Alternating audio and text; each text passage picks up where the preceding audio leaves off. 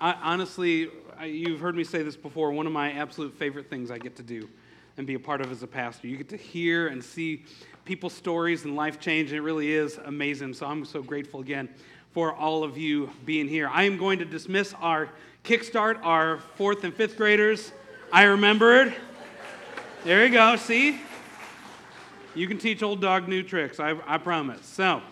But it really is just amazing to be a part of people's faith journeys, and I'm so glad to have all of you here for that. Now, before we get into our message today, though, I do have a little bit of family news that I did want to share with all of you, that this past Monday, Andy Williams, a longtime all-in member here at Livingstone's church, passed away at Goshen Hospital. And Andy, his wife Susie, and the Williams family, they've been members of Livingstone's for a very long time, and it was a sad day on Monday to say goodbye to Andy, a great friend, great man of God. And Andy was one of those guys who did not know a stranger at all. He could carry on a conversation with a brick wall, and it would be highly entertaining. And that's not a cut. That he just had that kind of personality where he could just literally talk to absolutely anybody, and he's going to be greatly missed, and I consider it an honor to have known him. Just so you know, there's going to be a visitation this coming Thursday from 5 o'clock until 8 o'clock at Willowdale Avenue Church of Christ in Elkhart, and then the service will be on Saturday at noon at River of Life Church in Elkhart. All the details of this is in your Stone's Throw that came out this past Friday, and it's also going to be on our social media this coming week as well. But for Susie, the Williams family, too many of you guys to all name, I just want you to know that we love you. We love your family and are incredibly grateful for you. I want you to know that we're praying for you. We're walking alongside you right now through all this, and if there is anything that we can do for your family at all you need to do is ask. And I just want to say thank you for sharing your husband. Thank you for sharing your father, your uncle, your grandfather, for sharing him with us. We are better for having known him. And I just want to tell you guys thank you for that. LSC, make sure that you show the Williams family some love this week and just let them know that you are there for them and praying for them. We love you guys. So we are in the middle of a series that we have been calling LSC Wrestling. And we're taking a look at some of the areas, some of the issues in life, some of the issues in Scripture where we often find a struggle, where things don't always fit nice and neat into a little box. Sometimes there's times where Scripture talks about things, and it almost seems like it's giving contradictory thoughts, contradictory ideas in that. And how do we as believers, how do we as followers of Jesus, how do we faithfully live out this thing called life with some of these topics? And our theme verse for this series is actually, I've been using from the Message paraphrase. It's 1 Corinthians 13:12, where the Apostle Paul writes, he says, "We don't yet see things clearly. We're squinting in a fog, peering through a mist, but it won't be long before the weather clears and the sun shines bright. We'll see it all then, see it as clearly as God sees it, knowing him directly just as he knows us." That there are things in our life where we don't see clearly, that we see with human fleshly eyes, and we don't see exactly as God sees them. And so there is a struggle. There is a wrestling that does take place. And there's lots of areas that don't necessarily fit into a nice, neat box for us. And we have to be able to be okay, to be comfortable, to contend, to wrestle, to struggle through some of these things. And this morning we're going to take a look at how do we interact with those who are outside of the faith, those that may disagree with us, or even those who are in the faith but are living a life that maybe seems opposed to what Scripture teaches. How do we live out what 1 John tells us about living in the world but not being of the world? Because there are times where the Bible seems to give two contradictory explanations of how do we live and how do we interact with this world, in a world where so much is hostile towards the things of God. And I could give you countless examples on both sides of this, but I'm going to highlight two just on each side. The first one comes from the Old Testament, where the psalmist writes in Psalm 26, verses 4 and 5. The psalmist says, "I do not sit with the deceitful, nor do I associate with hypocrites. I abhor the assembly of evildoers, and I refuse to sit with the wicked. And this would appear entirely consistent with Jewish cultural norms at the time. In an effort to stay pure, they would refrain from associating, hanging around, being with others that they felt did not believe like they did. They felt that they were unclean, the Gentiles, those that did not keep the law. The goal was to not interact with them at all. But then again, we also see the Apostle Paul talking about this a little bit in the New Testament as well. In his first letter to the Corinthian church, he's addressing someone in the Corinthian church who has been involved in some unrepentant sexual sin. And there's a lot more to unpack, and I'm not going to go through all of it right now. So for the sake of time, in a nutshell, Paul tells the Corinthian church that you should actually kick him out of the church, that you should not associate with him at all. In 1 Corinthians 5:11, the Apostle Paul writes, I meant that you are not to associate with anyone who claims to be a believer, yet indulges in sexual sin, or is greedy, or worships idols, or is abusive, or is a drunkard, or cheats people. Don't even eat with such people. This seems kind of harsh. You know, like where the psalmist is talking about refusing to interact with those outside the faith, Paul's talking about what do we do with somebody who is a believer but is continuing to live in sin. In fact, Paul doesn't just say to kick them out. His direct quote is to turn them over to Satan. And this seems, in a way, to fly in the face of the way that Jesus taught and the way that he practiced how to interact with those around him. We see Jesus communing and engaging with outcasts and the marginalized and those of ill repute all the time. In Mark chapter 2, verse 13 to 17, it says, once again, Jesus went out beside the lake, and a large crowd came to him, and he began to teach them. And as he walked along, he saw Levi, son of Alphaeus, sitting at the tax collector's booth. Follow me, Jesus told him, and Levi got up and followed him. While Jesus was having dinner at Levi's house, many tax collectors and sinners were eating with him and his disciples. And there were many who followed him. When the teachers of the law, who were Pharisees, saw him eating with the sinners and tax collectors, they asked his disciples, why does he eat with tax collectors and sinners? Like, they knew the scriptures. All right, we're not supposed to associate with people like that.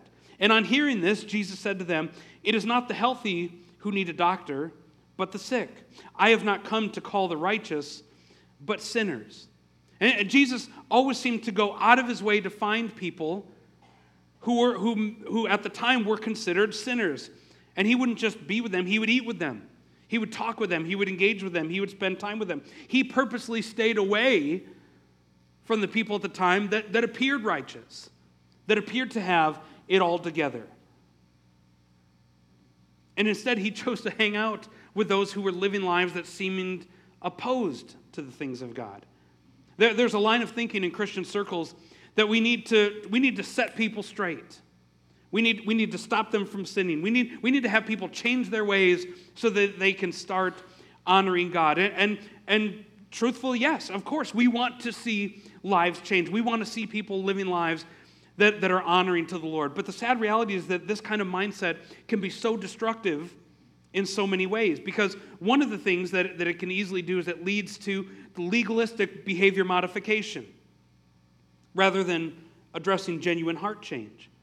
It leads to this us versus them mentality, where we feel like we're at war with those who act, who think, who believe differently than we do. And it goes against how Jesus lived in the example that he set. The most famous scripture in the Bible, John 3:16, the scripture, the verse that immediately follows it in John 3:17 says that God did not send his son into the world to condemn the world, but to save the world through him. But God is holy. God is just. God hates sin. He hates what sin does to his people. And this is where the tension is. This is where that tension is, the struggle, the wrestling between grace and truth. When Jesus found and engaged with the woman who was caught in adultery, he showed her tremendous grace by forgiving her sins, by exempting her from the punishment that the law said was due to her. But yet he also told her the truth when he said, I want you to go and I want you to sin no more. You have been wrong, but go and sin no more. And there's this amazing tension between grace and truth that those of us that are followers of Jesus, we strive to manage, we strive to wrestle with this tension. And in Paul's letter to the Roman church, he rebukes this idea that because God has shown us such tremendous grace that we can go on living however we want. I'm trying to show you, like, it seems like there's just these different avenues at play here. And in Romans chapter 6, verses 1 through 4, Paul says, well then, should we keep on sinning so that God can show us more and more of his wonderful grace? Well, of course not. Since we have died to sin, how can we continue to live in it? Or have you forgotten that you were joined with Christ Jesus in baptism? We joined him in his death. For we died and were buried with Christ by baptism. And just as Christ was raised from the dead by the glorious power of the Father, now we also may live new lives. The grace of God is not a blank check in order for us to just go on living however we want to live. Like when we start to see how heinous our sin really is and how amazing God's grace is, it motivates us to change the way that we live. But it all starts with the heart. It doesn't start with our actions. It doesn't start with trying to fix the external. It always begins with the internal. And we ought to follow Jesus' example about how he reached and how he loved and how he engaged with those around him, especially those that were maybe hostile, maybe were living apart from the things of God. And so the first point, if you're taking notes, I want you to write this down, is that Jesus was a friend of sinners. Jesus was a friend of sinners. Luke 7:34 says, the Son of Man came eating and drinking, and you say, this is Jesus speaking right here, and he says, and you say, here is a glutton, here is a drunkard, a friend of tax collectors and sinners. Jesus in this moment, he's kind of mocking his critics, that they're accusing him of being a glutton, they're accusing him of being a drunkard. And they call him a friend of tax collectors and sinners, as if it was a pejorative. But he acknowledged this statement as fact, that he was a friend of sinners, so much so that he went out of his way to be around them. There was something that was so appealing, something that was so engaging about Jesus, that even those who were far from God sought him out. Those that were far from God wanted to be near, wanted to be around him. And he didn't shut them out. He didn't turn them away. He didn't shun them for the way that they were living their lives. He went out of his way to befriend them. He went out of his way to engage, to talk, to get to know them. Jesus is our example that we ought to follow. And he didn't condone their sin. Jesus didn't participate in their sin. But he was relationally close to those who were considered ungodly. He was relationally close to those that were considered ungodly. And so for us, what does that look like? How do we follow Jesus' example? And so there's a couple things I want to share this morning. The first one is that we integrate, don't isolate. We integrate with those around us. We don't isolate. And it's easy for us to create our own Christian bubbles. Back when I lived in Milwaukee, the church we were a part of, we had our church softball leagues, and we had our church volleyball leagues, and we played against other churches and other believers, and we used to get mad when other churches would bring guys in that didn't go to their church, but that were great softball players, and they brought these ringers in, and you got mad at them for it. But then there's Christian business directories, Christian bookstores, even though there's not a lot of them anymore. There's Christian schools, and there's nothing inherently wrong with any of those. Not at all. But it can become very easy for us to live life without ever having to actually relate to non-believers, without ever actually having to interact and get to know and get our hands dirty with people that maybe don't believe like we do. And it becomes very easy for us to think that we are being godly in the process. Paul, he was the greatest missionary of all time. He planted and started churches throughout the known Mediterranean world, and he brought the gospel to the Gentiles. And in this, he shared part of how he went about engaging in a culture that was very hostile towards the things of God. In 1 Corinthians chapter 9, starting in verse 19, he says, "Though I am free and I belong to no one, I have made myself a slave to everyone to win as many as possible. To the Jews, I became like a Jew to win the Jews. To those under the law, I became like one under the law, though I myself am not under the law, so as to win those who are under the law. To those not having the law, I became like one not having the law, though I am not free from God's law, but am under Christ's law, so as to win those not having the law. To the weak, I became weak to win the weak. I have become all things to all people, so that by all possible means I might save some. And I do this for the sake of the gospel, that I may share in its blessings." Like, Paul didn't isolate himself. He integrated himself into the culture. And this was the example that Jesus set. That Jesus didn't isolate himself either. Jesus did not command that people, or demand that people came to him. In fact, he went out of his way to invite himself into the lives of those around him. And in so doing, this doesn't mean that we have to compromise our convictions in order to be a friend of sinners. But it does mean that we have to intentionally engage with other people on their level. That we have to intentionally engage with people where they're at. Now the next aspect of Jesus' ministry that I think we can learn from is that we can be a friend, or we ought to be a friend of sinners, not just friendly to sinners. Be a friend of sinners, not just friendly to sinners. And I think it's worth noting here that Jesus wasn't just friendly to those who didn't believe, but he actually befriended them. He actually engaged with them. He invited himself into their world, and they invited him into theirs. He was invited to weddings. He was invited to parties. He was invited to dinner gatherings. And when we interact and when we befriend only people who believe like us, it can communicate, often non-verbally, that only believers have value. That we diminish the image of God that is present in every person. That regardless of their belief, when we set ourselves up as morally superior to those around us. It's anti-gospel to the core. Every single person has intrinsic value because they are made and created in the image and likeness of God. And we can't diminish nor put conditions on the love of those that we are. We can't, let me rethink how to say that. We can't diminish nor put conditions on the love that we show to others who we may disagree with. I came across a quote from Zach Lambert. He's a pastor of a church down in Texas. And he said it like this. He said, "Love God, love one another. Love your neighbor, love your enemy. That about covers it.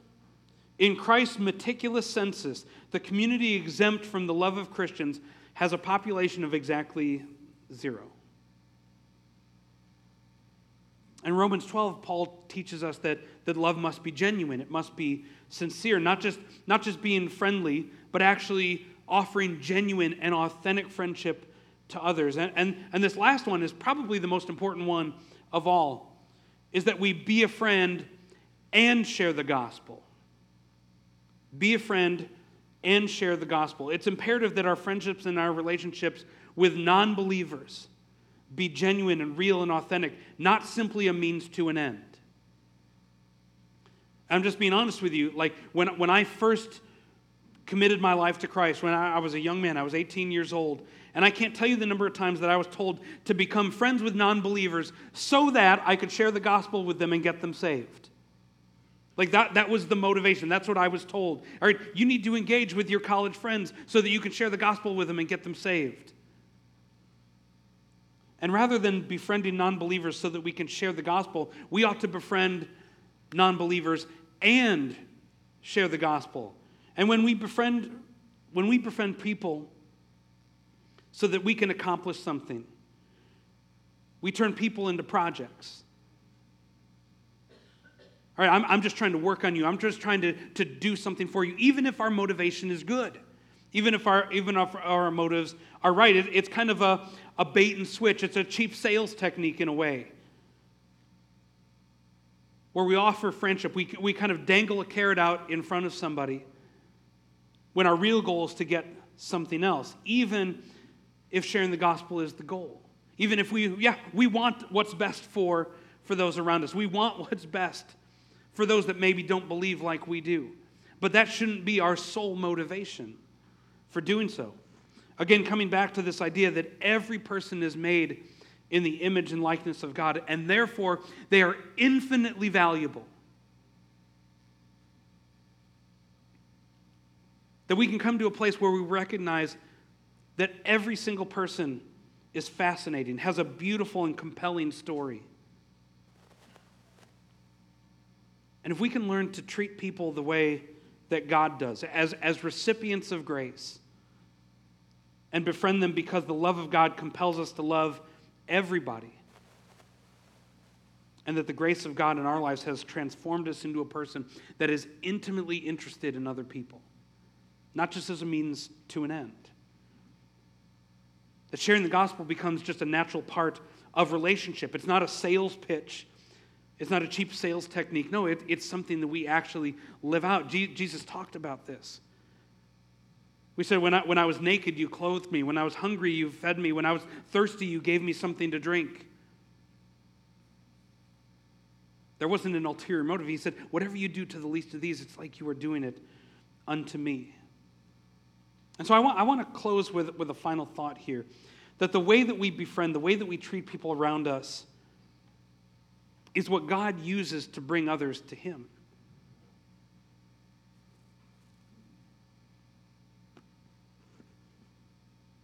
Now, I want to be clear. There is a place for calling out sin. There is. There is a place for having hard and having difficult conversations. But all of those need to be done within the context of love and relationship. And I love the way that Romans 2 speaks about God's heart towards people and towards sin. In Romans 2:4 it says, or do you show contempt for the riches of His kindness, His forbearance and patience, not realizing that God's kindness is intended to lead you to repentance? The way the New Living Translation says it is, don't you see how wonderfully kind and tolerant and patient God is with you? Does this mean nothing to you? Can't you see that His kindness is intended to turn you from your sin? That God's kindness to us, the way that we show kindness to others, the way that we show compassion towards others, is actually the vehicle by which God uses to draw people towards repentance. The way that we treat others, especially those who may have an opposing viewpoint. Many of you may remember, this is a number of years ago, there was a big controversy with Chick-fil-A, where Chick-fil-A is run by the Cathy family. The Cathy family are very devout Christian believers, and through the Cathy family, Chick-fil-A had been supporting and donating financially to numerous quote-unquote anti-gay organizations. And this prompted a huge backlash from the LGBTQ community, and there were protests around the country at different Chick-fil-A restaurants. Now, I want you to know, this is not a message about whether or not homosexuality is or is not a sin. That's a topic for a different time. That's not what I'm addressing right here in this moment. But I wanted to share something beautiful that actually came out of this controversy. If you can actually put the picture up on the screen. Dan Cathy, who was the COO and the chairman of Chick-fil-A, he reached out to one of the most prominent pro-gay activists in the country. His name was Shane Windmeyer. And he was the executive director of Campus Pride. And I want to read to you a column that Shane Windmeyer wrote about his relationship with Dan Cathy. Two people who were diametrically opposed to one another. Who had very different views about what was good, what was healthy, what was right. And I want to share this with you. It's a little bit longer, so I want you just to bear with me. I brought my glasses out because I'm going to be reading a lot. And this is Shane Windmeyer writing here. He says, I spent New Year's Eve at the red-blooded All-American epicenter of college football at the Chick-fil-A Bowl next to Dan Cathy as his personal guest. It was among one of the most unexpected moments of my life. Yes, after months of personal phone calls, text messages, and in-person meetings, I am coming out in a new way. as a friend of Chick-fil-A's president and COO, Dan Cathy, and I'm nervous about it. I've come to know him and Chick-fil-A in ways that I would have never thought possible when I started hearing from LGBT students about their concerns about the chicken chain's giving practices. For many, this news of friendship may be shocking. After all, I'm an out 40-year-old gay man and a lifelong activist for equality. I'm the founder and executive director of Campus Pride, the leading national organization for lesbian, gay, bisexual, transgender, and ally college students. Just 7 months ago, our organization advanced a national campaign against Chick-fil-A for the millions of dollars it donated to anti-LGBT organizations and divisive political groups that work each day to harm hardworking LGBT young people, adults, and families. I've spent quite a lot of time being angry at and deeply distrustful of Dan Cathy and Chick-fil-A. If he had his way, my husband of 18 years and I would never be legally married. Why now was I standing next to him at one of the most popular football showdowns? How could I dare think to have a relationship with a man and a company that had advocated against who I am, who would take apart my family in the name of traditional marriage, whose voice and views represented exactly the opposite of those of the students for whom I advocate every day? Dan is the problem and Chick-fil-A is the enemy, right? Like most LGBT people, I was provoked by Dan's public opposition to marriage equality and his company's problematic giving history. I had the background and the history on him, so I thought. And I had my own preconceived notions about who he was. I knew his character. No way did he know me. This was my view, but it was flawed. For nearly a decade now, my organization, Campus Pride, has been on the ground with student leaders protesting Chick-fil-A campuses across the country. I have researched Chick-fil-A's nearly $5 million in funding given since 2003 to anti-LGBT groups, and the whole nation was aware that Dan was guilty as charged in his support of a biblical definition of marriage. What more was there to know? On August 10th, 2012, in the heat of the controversy, I got a surprise call from Dan Cathy. He had gotten my cell phone number from a mutual business contact serving campus groups. I took the call with great caution. He was going to tear into me, right? Give me a piece of his mind, turn his lawyers on me. The first call lasted over an hour, and the private conversation led to more calls the next week and the week after. Dan Cathy knew how to text, and he would reach out to me with new questions when they came to mind. This was not going to be a typical turn of events. His questions and a series of deeper conversations ultimately led to a number of in-person meetings with Dan and representatives from Chick-fil-A. He had never before had such dialogue with any member of the LGBT community. It was awkward at times, but always genuine and kind.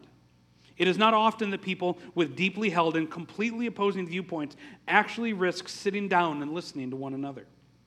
Never once did Dan or anyone from Chick-fil-A ask the Campus Pride to stop protesting Chick-fil-A.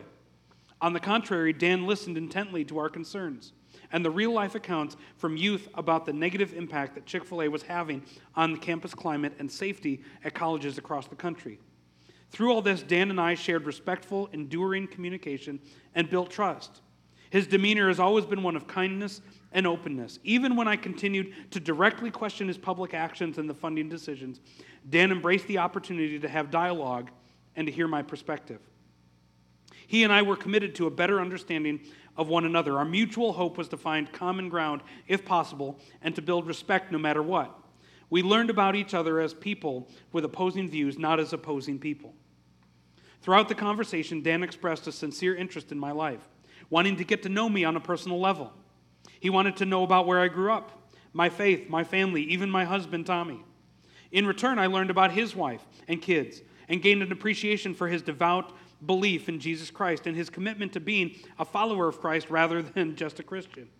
Dan expressed regret and genuine sadness when he heard of people being treated unkindly in the name of Chick-fil-A, but he offered no apologies for his genuine beliefs about marriage. And in that, we had great commonality.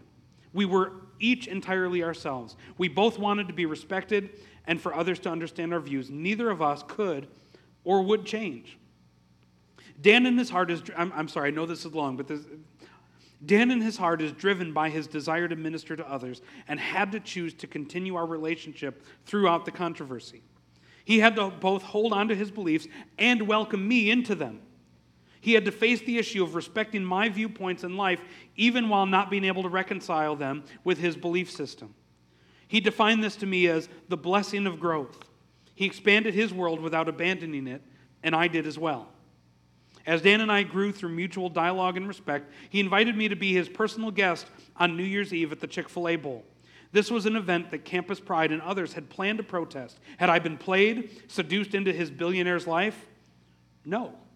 It was Dan who took great risk in inviting me. He stood in face of the ire of his conservative base and a potential boycott by being seen and photographed with an LGBT activist. He could have been portrayed as caving into the gay agenda by welcoming me.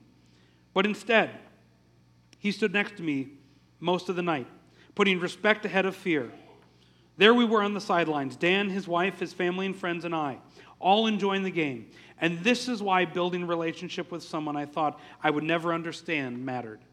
Our worlds, different as they can be, could coexist peacefully. The millions of college football fans watching the game never could have imagined what was playing out right in front of them. Gay and straight, liberal and conservative, activist and evangelist, we could stand together in our difference and in our respect. How much better would the world be if we could all do the same? Even as Campus Pride and so many in the community protested Chick-fil-A and its funding of groups like Family Research Council, Eagle Forum, and Exodus International, the funding of these groups had already stopped. Dan Cathy and Chick-fil-A could have noted this publicly earlier, but instead they chose to be patient, to engage in private dialogue, to reach understanding, and to share proof with me when it was official. There was no caving, there was no concessions. This was, in my view, conscience.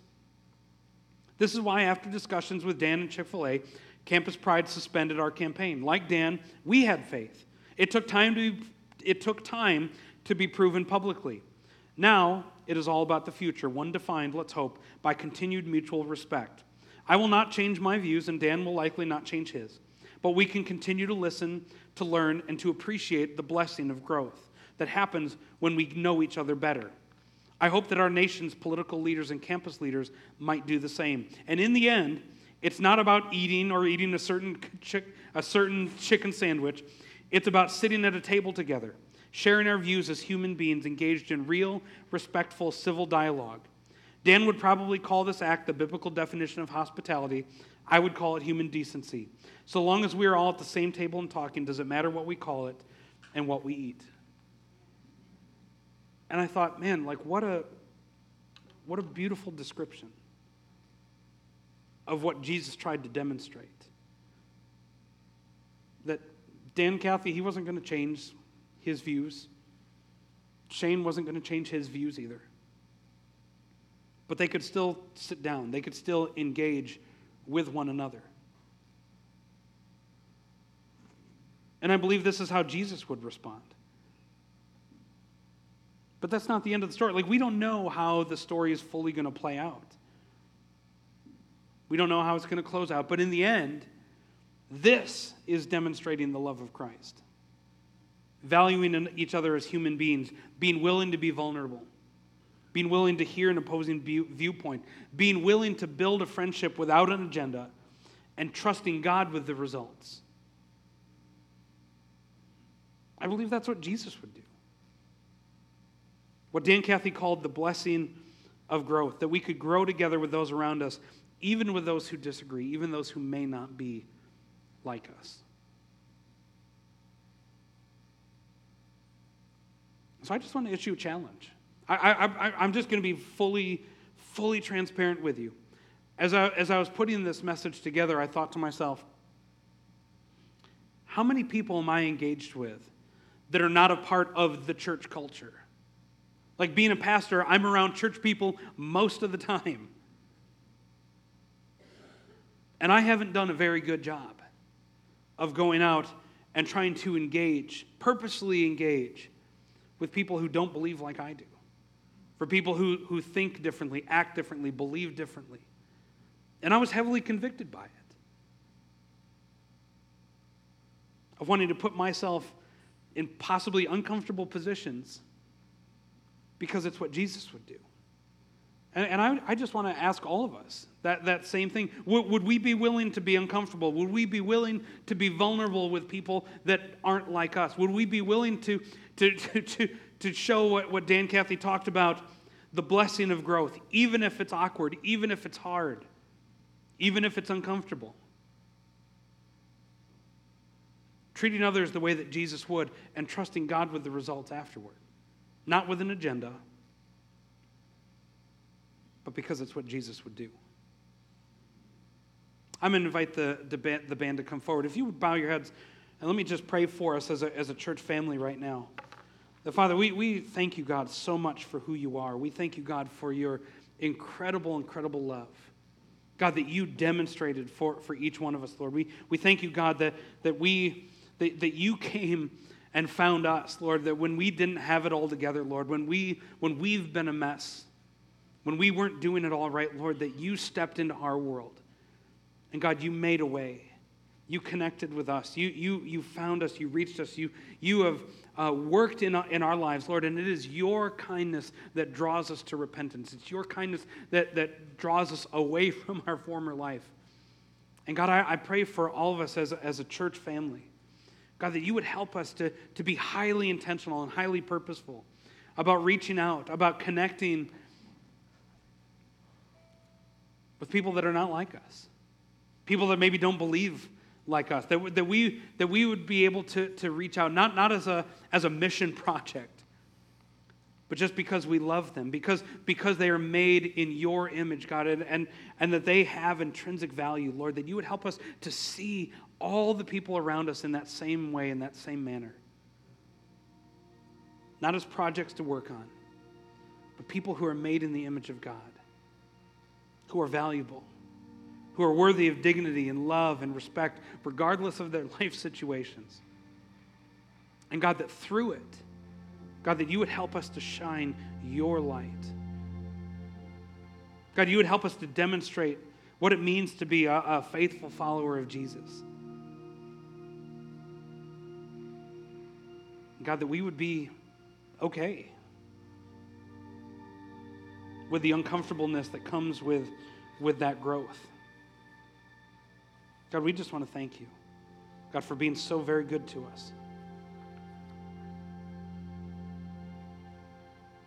I ask that you would just lead and guide us as we seek to love people the way that you do. In Jesus' name, amen.